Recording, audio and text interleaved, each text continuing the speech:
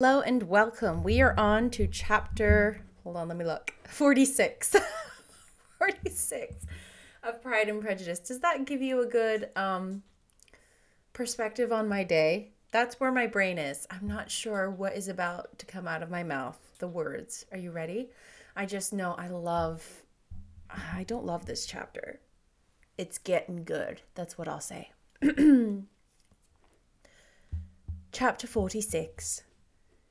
Elizabeth had been a good deal disappointed in not finding a letter from Jane on their first arrival at Lambton, and this disappointment had been renewed on each of the mornings that had now been spent there. But on the third, her repining was over, and her sister justified by the receipt of 2 letters from her at once, on one of which was marked that it had been missent elsewhere. Elizabeth was not surprised at all, as Jane had written the direction remarkably ill. They had just been preparing to walk as the letters came in, and her uncle and aunt, leaving her to enjoy them in quiet, set off by themselves. The one missent must first be attended to. It had been written 5 days ago. The beginning contained an account of all their little parties and engagements, with such news as the country afforded, but the latter half, which was dated a day later, and written in evident agitation, gave more important intelligence. It was to this effect.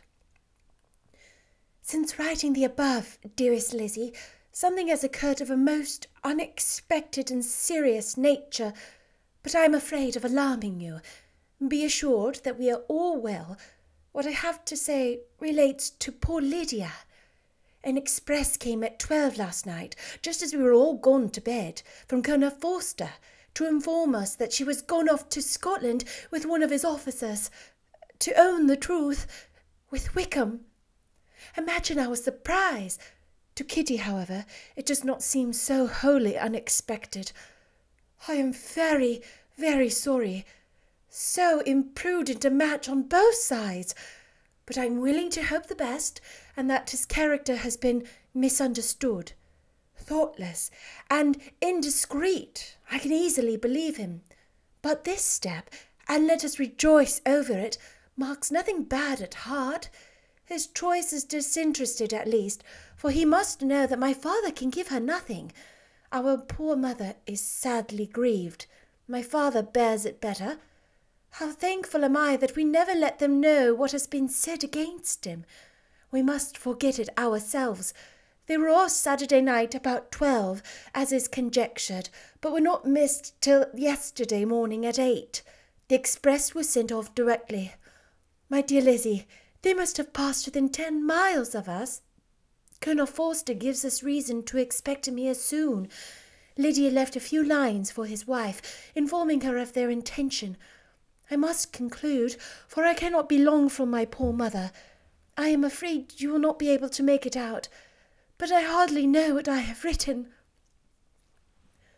Without allowing herself time for consideration, and scarcely knowing what she felt, Elizabeth, on finishing this letter, was instantly seized the other, and opening it with the utmost impatience, read as follows.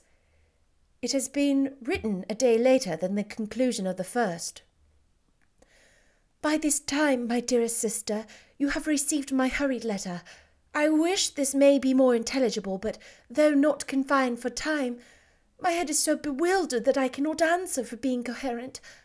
Dearest Lizzie, I hardly know what I would write, but I have bad news for you, and it cannot be delayed. Imprudent as the marriage between Mr. Wickham and our poor Lydia would be, we are now anxious to be assured it has taken place, for there is but no too much reason to fear they are not gone to Scotland. Colonel Forster came yesterday, having left Brighton the day before, not many hours after the express, though Lydia's short letter to Mrs. F. gave them to understand that they were going to Gretna Green. Something was dropped by Denny, expressing his belief that W. never intended to go there, or to marry Lydia at all, which was repeated to Colonel F., who, instantly taking the alarm, set off from B., intending to trace their route. He did trace them easily to Clapham, but no further, for on entering that place they removed from a hackney coach and dismissed that chaise that brought them from Epsom. All that is known after this, that they were seen to continue the London road. I know not what to think. After making every possible inquiry on that side, London, Colonel F. came on into Hertfordshire, anxiously renewing them at all the turnpikes and at the inns in Barnet and Hatfield, but without any success. No such people had been seen to pass through. With the kindest concern, he came on to Longbourn, and broke his apprehensions to us in a manner most credible to his heart. I am sincerely grieved for him and Mrs. F., but no one can throw any blame on them. Our distress, my dear Lizzie, is very great. My father and mother believe the worst, but I cannot think so ill of him. Many circumstances might make it more eligible for them to be married privately in town than to pursue their first plan, and even if he could inform such a design against a young woman of Lydia's connections, which is not likely, how can I suppose her so lost to everything? Impossible. I grieve to find, however, that Colonel Forster is not disposed to depend upon their marriage. He shook his head when I expressed my hopes, and said he feared W. was not a man to be trusted. My poor mother is really ill, and keeps her room. Could she exert herself, it would be better, but this is not to be expected. And as to my father, I never in my life saw him so affected. Poor Kitty has anger for having concealed their attachment, but as it was a matter of confidence, one cannot wonder. I am truly glad, dearest Lizzie, that you have been spared something of these distressing scenes. But now as the first shock is over, shall I own that I long for your return? I am not so selfish, however, as to press for it, if inconvenient. Adieu. I take up my pen again to do what I just told you I would not, but circumstances are such that I cannot help earnestly begging you all to come here as soon as possible. I know my dear uncle and aunt so well that I am not afraid of requesting it, though I still have something more to ask of the former. My father is going to London with Colonel Forster instantly to try to discover her. What he means to do, I am sure I know not, but his excessive distress will not allow him to pursue any measure in the best and safest way, and Colonel Forster is obliged to be at Brighton again tomorrow evening.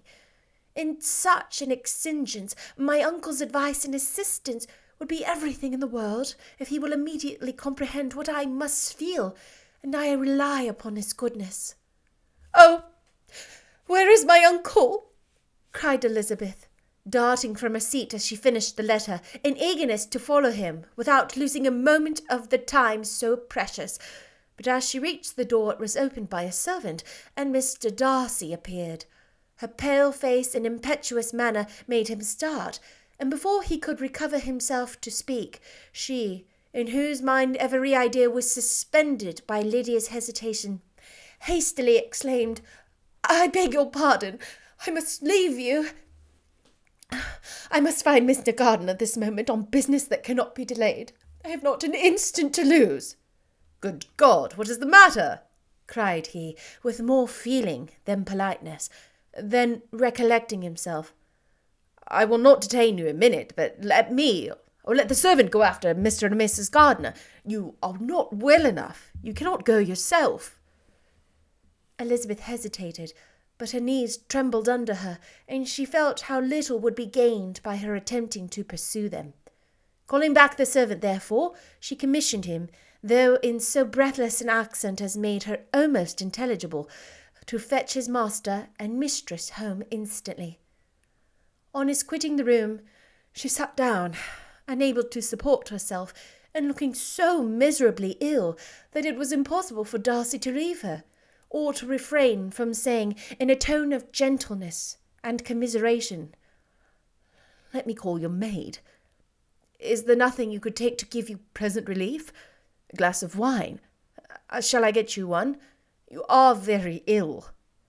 "No, I thank you," she replied, endeavouring to recover herself. "There is nothing the matter with me. I am quite well. I am only distressed by some dreadful news which I have received from Longbourn." She burst into tears as she alluded to it, and for a few minutes she could not speak another word. Darcy, in wretched suspense, could only say something indistinctly of his concern, and observe her in a compassionate silence. At length she spoke again. "I have just had a letter from Jane, with such dreadful news. It cannot be concealed from anyone. My younger sister has left all her friends, has eloped, has thrown herself into the power of Mr. Wickham. They are gone off together to Brighton. You know him too well to doubt the rest. She has no money, no connections, nothing that can tempt him to. She is lost forever." Darcy was fixed in astonishment.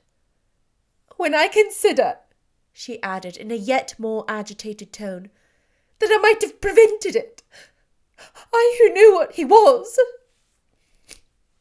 Had I but explained some part of it only, some part of what I learned to my own family, had his character been known, this could not have happened.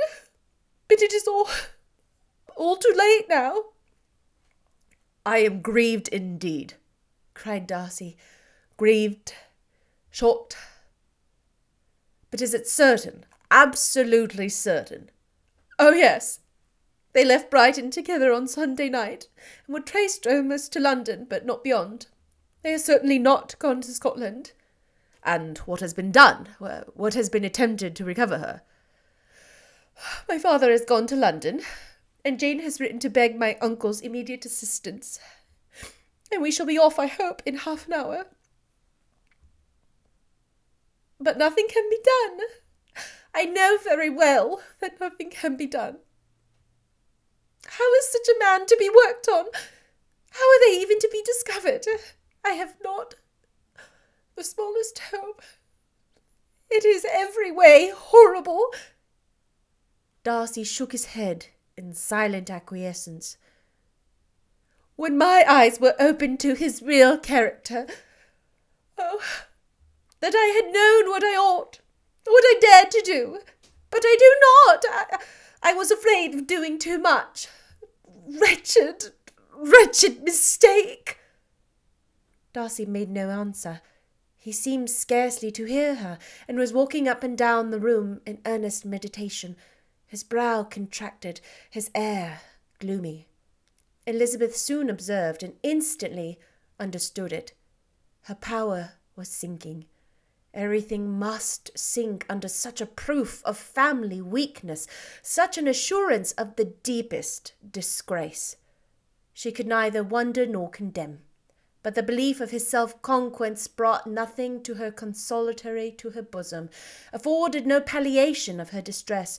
It was, on the contrary, exactly calculated to make her understand her own wishes, and never had she so honestly felt that she could have loved him.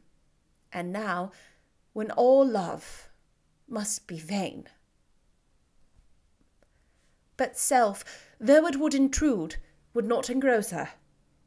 Lydia, the humiliation, the misery she was bringing down on them all, soon swallowed up every private care, and covering her face with her handkerchief, Elizabeth was soon lost to everything else, and, after a pause of several minutes, was only recalled to a sense of her situation by the voice of her companion, who, in a manner which, though it spoke compassion, likewise spoke constraint, said, "I am afraid you have been long desiring my absence, nor have I anything to plead in excuse of my stay, but real, though unavailing concern. Would to heaven that anything could be either said or done on my part that might offer consolation to such distress. But I will not torment you with vain wishes, which may seem purposely to ask for your thanks. This unfortunate affair will, I fear, prevent my sister's having the pleasure of seeing you at Pemberley today." "Oh, yes. Be so kind as to Apologise for us to Miss Darcy. Say that urgent business calls us home immediately. Conceal the unhappy truth as long as possible. I know it cannot be long." He readily assured her of his secrecy, again expressed his sorrow for her distress, wished it a happier conclusion than there was at present reason to hope, and leaving his compliments for her relations, with only one serious parting look, went away. As he quitted the room, Elizabeth felt how improbable it was that they should ever see each other again on such terms of cordiality as had marked the several meetings in Derbyshire, and as she threw a retrospective glance over the whole of their acquaintance, so full of contradictions and varieties, cited at the perverseness of those feelings which would now have promoted its continuance, and would formerly have rejoiced in its termination. If gratitude and esteem are good foundations of affection, Elizabeth's change of sentiment will be neither improbable nor faulty. But if otherwise, if regard springing from such sources is unreasonable or unnatural, in comparison of what is so often described as arriving on a first interview with its object, and even before 2 words have been exchanged, nothing can be said in her defence, except that she had given somewhat of a trial to the latter method in her partiality for Wickham, and that its ill success might, perhaps, authorize her to seek the other less interesting mode of attachment. Be that as it may, she saw him go with regret, and in this early example of what Lydia's infamy must produce, found additional anguish as she reflected on that wretched business. Never since reading Jane's second letter had she entertained a hope of Wickham's meaning to marry her. No one but Jane, she thought, could flatter herself with such an expectation. Surprise was the least of her feelings on this development. While the contents of the first letter remained in her mind, she was all surprise, all astonishment that Wickham should marry a girl whom it was impossible he could marry for money, and how Lydia could ever have attached himself had appeared incomprehensible. But now it was all too natural. For such an attachment as this she might have sufficient charms, and though she did not suppose Lydia to be deliberately engaging in an elopement without the intention of marriage, she had no difficulty in believing that neither her virtue nor her understanding would preserve her from falling an easy prey. She had never perceived, while the regiment was in Hertfordshire, that Lydia had any partiality for him, but she was convinced that Lydia wanted only encouragement to attach herself to anybody.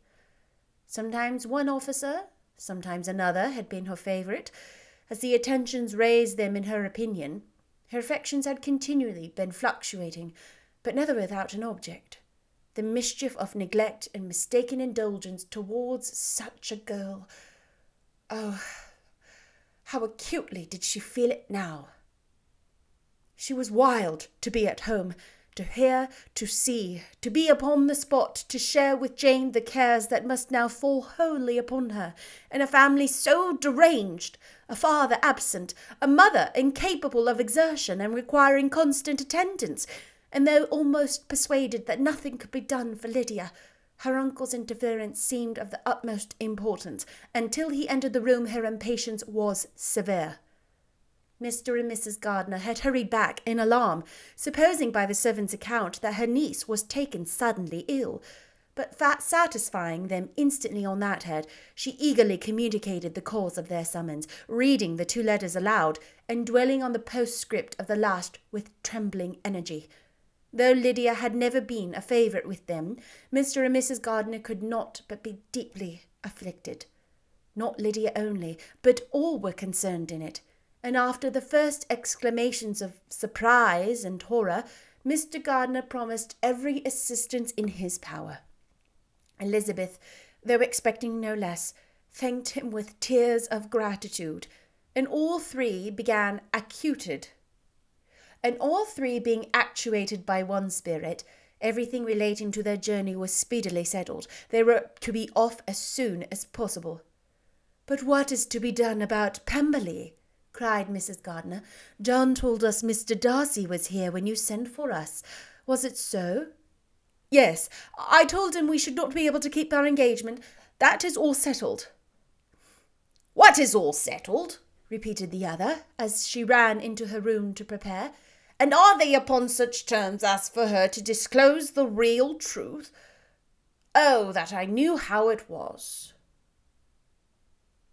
But wishes were vain, or at least could only serve to amuse her in her hurry and confusion of the following hour. Had Elizabeth been at leisure to be idle, she would have remained certain that all employment was impossible to one so wretched as herself. But she had her share of business as well as her aunt, and amongst the rest were notes to be written to all their friends at Lambton, with false excuses for their sudden departure. An hour, however, saw the whole completed, and Mr. Gardiner meaning having settled his account at the inn, nothing remained to be done but to go, and Elizabeth, after all the misery of the morning, found herself, in a shorter space of time than she could have supposed, seated in the carriage and on the road to Longbourn. Oh, I'm not even going to say anything. What an emotional chapter in performance. I felt it. I don't know if you could tell, see, or hear. Tears. I will see you next time. Oh, Lydia.